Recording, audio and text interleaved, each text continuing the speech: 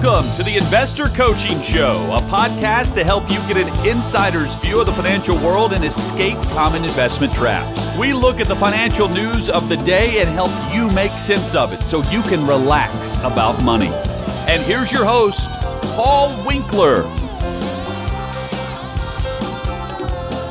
All right, we're back here on the Investor Coaching Show. Paul Winkler along with Evan Barnard and Arlene Brown. All right, you go, Evan. I'm looking at something else over here. Well, we're between Thanksgiving and Christmas. Yeah. And it is the season. Everyone's starting to have their office Christmas parties and so forth, traveling. And ran across an interesting article, 6 conversations about money to have with your family over the holidays. So, you kind of have those cardinal rules, certainly in our extended family. One conversation every 2 days for the 12 days of Christmas. There you go. I was just doing the math. and times 6 people in the family, it's 32 conversations. Oh, stop. You say you don't talk about politics or religion, but very rarely do you end up having a holiday conversation around money, right? I mean, it just doesn't typically happen. Interestingly You've been in my house, have you? Well, no, I'm joking. No, we really don't. We do. And so, really? Part of the American Dream experience, we talk about breaking the no-talk rule. And what you can't talk about constrains you. And very few people do talk about money, certainly intergenerationally. Mm-hmm. And a couple years ago, we started a very interesting trend in the family of when we get together at Christmas, we actually kind of review the extended family finances and let people know, where the wills are and all this kind of stuff. And, we just kind of revisit all that. It's a little bit maudlin for Christmas Eve. Like, hey, if we die, here's watching what's the Christmas happen. Carol, and they're going, wait, people do die. But, on the positive side, you are going to be together with people that you don't necessarily maybe spend time with. Huh. And so number one was conversations to have with your parents. The author, Amy Arnott, is basically a tweener. She has she has 20-year-old kids, and she has elderly parents, and she and her husband are there, kind of in the middle. A lot of people fit that category. Mm-hmm. In many families, money is a taboo topic. But as parents or other relatives age, their adult children often get more involved in their financial lives. Some of it is to make sure they don't get scammed. Right. And then some of it is to maintain an awareness. And I think you and Jim even talked about this 3 or 4 weeks ago. Mm-hmm. Maintain an awareness of their cognitive abilities. Are they starting to have challenges handling money, and as more things, are on an app on the phone, you're not using cash. Yeah, we have a series of questions that we actually have that were put together by our legal team to do that. Yeah, for sure. And so just have that conversation. And some of these are challenging, but just ask, how are they doing? Do you, Mom and Dad, am I going to have to take care of you if something happens? Do you have long-term care insurance or, those kind of things? And parents can feel very, very uncomfortable with that conversation. Oh, it's very uncomfortable. And I have conversations with people. I'm just thinking of situations that I've had where somebody feels like that they've made so many bad decisions in their life. Now they're really embarrassed to be dependent upon their kids. And I've had to talk to them about how, these kids have done fairly well because you made some sacrifices when you were younger, and they become more successful as a result of it. And, trying to reframe that, but it's not an easy thing. I mean, when you're in that position where you're dependent upon your kids, that doesn't feel good. Oh, for sure. It takes a lot of courage and humility to talk about those things. It does. And you do end up having to separate what happened. Okay, I made a bad decision or this or that. Or, you might have lost a job. Right. And that consumed a lot of your emergency fund. Or had a marriage breakup for reasons that were well beyond your that doesn't mean control. You're a bad person. It just means you lost some money. Mm-hmm. But the interesting thing is, if there's a challenge that they're having, the adult children really need to know about that early enough so that you can do some estate planning. Maybe you can do some Medicaid planning, or at least start looking for resources to help your parents out, and that kind of stuff. But you have to, it's just, none of us are mind readers. And the reality of it is, this is the hard thing for people as we get older, to admit that our cognitive capabilities aren't what they used to be. Sure. That's where the humility is. Or do we even know? Exactly. Or do we even know? And I've talked about this before, how it's interesting that how people actually, they become more confident even if they are less competent. Oh, well, that's as they get older. the gap between competence and, yeah. And even, asking them about their living arrangements. Hey, are you guys doing okay getting up and down the stairs? Do we need to start shopping for a 1-floor house? And maybe you need to, just those kinds of things, just having those conversations so that you're not dealing with an emergency, you're getting ahead of a potential issue. I think the thing, from a family standpoint, for the younger people to keep in mind is recognize that this is going to be a challenging conversation for your parents, because the dynamic has always been that they have taken care of you. Yep. Throughout their entire life. And to talk to them about it going, hey, Mom, Dad, you know what? I wouldn't be where I am in life if it weren't for you. Yeah. I'm okay helping out. I really am. It's you're robbing me of my blessing is sometimes the way I put it. You're robbing me of my blessing if I can't help you out in some way and give back to you in some way.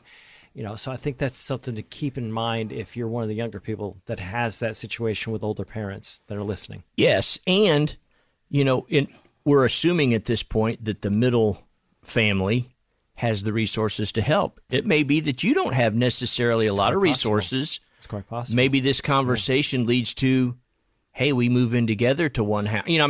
You can solve a number of issues, but you need to have the conversation just to see what you can do. For sure. Then looking at conversations to have with your kids. What do they need to know about your finances? Just like it's awkward for your parents to answer the question, now you're the one telling your children, hey, I didn't make much last year, or we did well, or we were doing fine and we could send our grandkids to college, but then we had COVID and I didn't work for 18 months. But let them know the situation that you're in. They may take some pressure off of you because they recognize that you're not the gravy train that they thought you were. Right. And, let them know who beneficiaries are, all those kinds of things. And maybe not. I'm joking. I've had and where they are, where the paperwork. It's interesting. I'm what? I'm not in the will. I've had conversations with parents over the years that they really don't want to let the children know, and even if you don't go into amounts, which I actually would encourage you to do, but if there is going to be a lopsided distribution within the family, you really want to talk about that before there's the lopsided distribution in the family. Yeah, because sometimes the people that end up with the high side of the lopside end up not being liked very much. That's correct. And sometimes there's a reason for it. There may be an economic need for one person in the family because of a special need or something that. Sure. And that's why doing that, you'll have time to explain exactly why. And the reason, because there's reasons. Absolutely. Well, it's like Very arguments, discussions between spouses is the next topic, but most people already are aware. You're just making it clear. If someone knows this person has 6 children and these 2 single people are making $500,000 a year, gee, that makes sense for, the single parent to get a bigger it's not a surprise. And then conversations to have with your spouse or partner. Are you on track with your budgeting plans? And, what are the shared goals for your future together? Just revisit what you even want to accomplish. That is what I like. What are the shared goals? Yeah, well, and a lot of times what happens is one person doesn't want to be involved in the finances and therefore may be spending at a level that's much different than what they would if they were aware of what was going on economically in the couple. Let's say, and it doesn't have to be the male or the female, but one or the other. Sometimes you have somebody that's a financial phobic, that's the male. Sometimes the financial phobic is the female. Yep. And what happens is they don't know what's going on and they spend at a level and the other one's having a nervous breakdown because too much money's being spent. So it's good to have that conversation. Hey, here's what's actually going on. Right. Yeah. Very few people actually have a Doritos economy in their family of spend all you want, I'll make more. Oh, thank you. You have to explain. Eat all you want, we'll make more. I have no idea what you're talking about. What are Doritos? Spend all you want, I'll make more. Okay, help me out. That's not realistic for most people. Okay. Yeah. So is that it? Yeah. Was that all of them? Yeah. Oh, man. So that's an easy conversation. It's not going to take us long to have that conversation at all. No. Yeah, there's a couple things. Let the kids know what's going on. Let the kids, we're going to cut you off. You're out of the will. You're not going to be a beneficiary of my IRA anymore. Evan, and Yeah. that's it. so We're good. who is going to broach open the conversation? You in or our family or in this article? No, in this article. It's written from the standpoint of the middle couple, the me and Cindy in this case, talking to parents or children. But, if you're a 25-year-old child out there, or, we were talking about Charlie Munger earlier, his kids are 75. Yeah. There's nothing wrong with you starting that conversation. And I liked your lead in, Paul, of, hey, you guys have done a great job.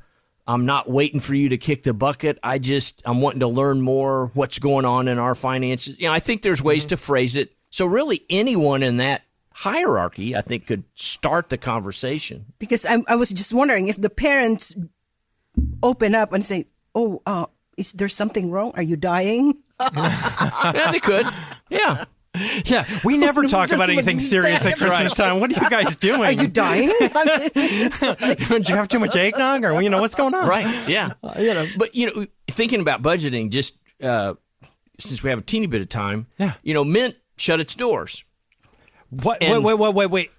I missed that. Did they really? Yeah. So Intuit bought them several years ago. The same company that does TurboTax and Credit Karma and all that. Mint. Yeah. Mint does software. Mint has shut down. I did not know that. It was either earlier. It was either like 2 days ago or maybe a month ago. How did I miss that one? But they just, it wasn't a profitable division for them, or they just don't want it. But I was a Mint user. That's how I tracked the finances, because Cindy and I could, check it on the app and we could see what's going on. I always said just use the stuff that we have for because I thought it was better, but I didn't know. Well, yeah. So anyway, there's a lot of budgeting programs out there, kind of like Mint, and tracking expenses and so forth. So if you're a Mint user, you probably need to be looking. And if you've never tracked your expenses, there's all kinds of technology out there to make that process easier. Whether you're, if you're a client of ours, you can use our system. You need a budget or something like that? YNAB. YNAB. Thank you. YNAB. That's it. Thank you. Yeah. You need a budget. Okay. There's another one called Monarch Money. Wow. Yeah. What is it? Monarch Money is another one. There's several. Now, you need a budget costs, but it's fairly reasonable. None it's of these not are much. more than $60 or $70 I was a going year. to say, they're not much. $60 a year is what it seems to me Like that I remember that it was. And then I had one client that said that she absolutely, it was the best money that she'd ever spent before.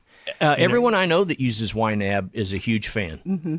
Yeah, I apparently it's pretty good stuff. So that me, the way I budget is totally different. It's basically I save a lot. I save everything but gasoline and food. I save a lot, and then I spend the rest. That's my budget. That's right. That's the way. Seriously, it's the only way I've ever operated. You would never make it in government, Paul. I would have never made it as a financial planner.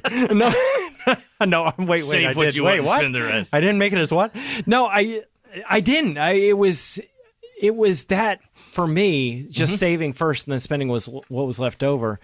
But I know how to budget, obviously. Sure. Yeah. I've been doing financial planning for 35 years, but it's not how I actually approach it, where I sit there and go, this much for this particular area, that much for that particular area, that much. But apparently it works fairly well for people that like that discipline, or even people that don't like that discipline. It does. I tend to budget like you do.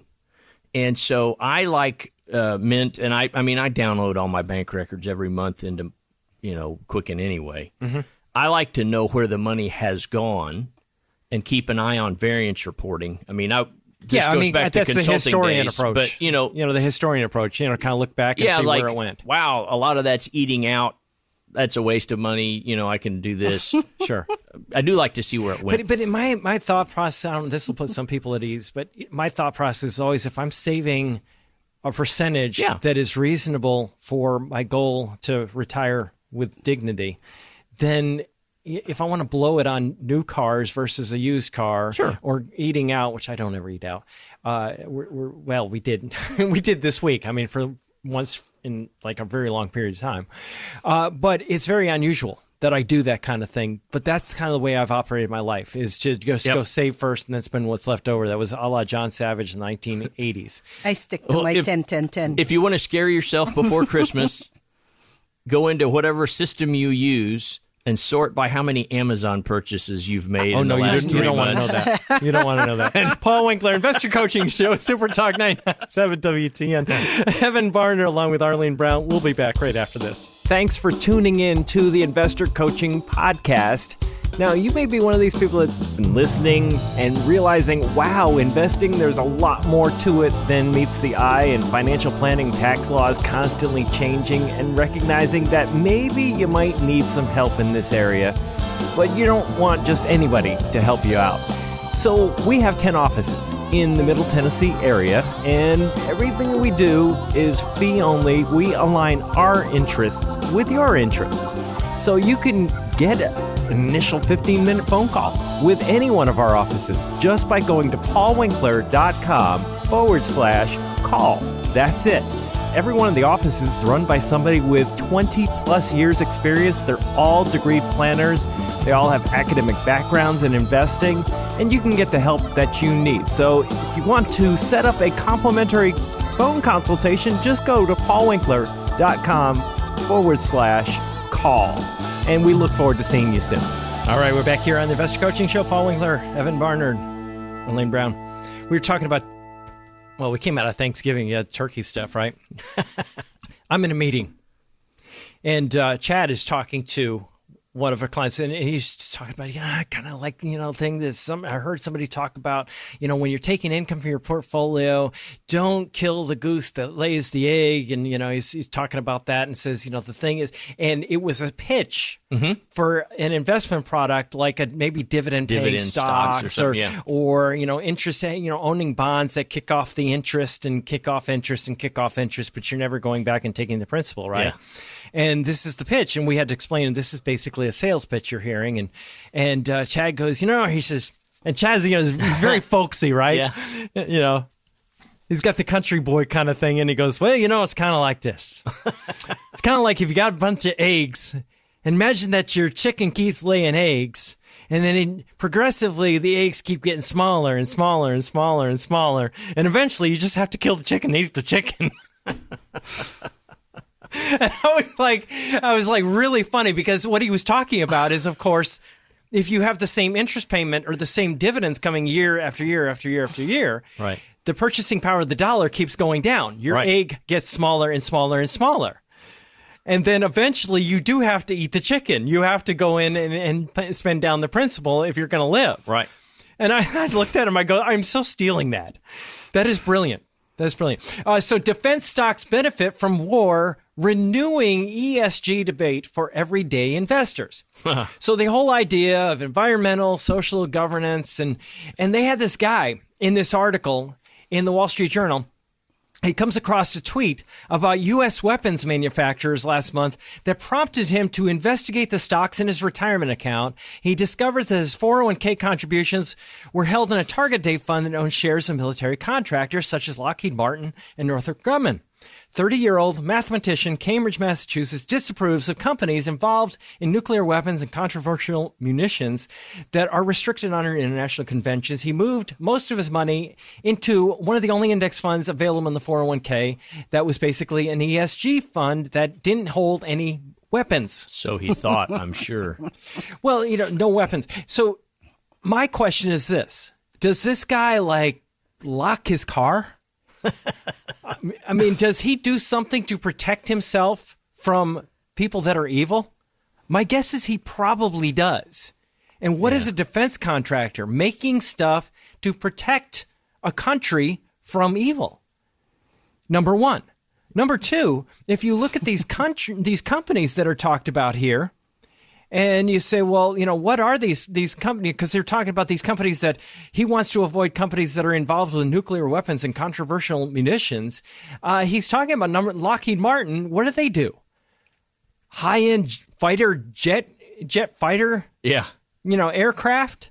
They have 2/3 of the revenue from the F-35, an airplane to protect against somebody that maybe not necessarily doing beneficial things to the United States. Right.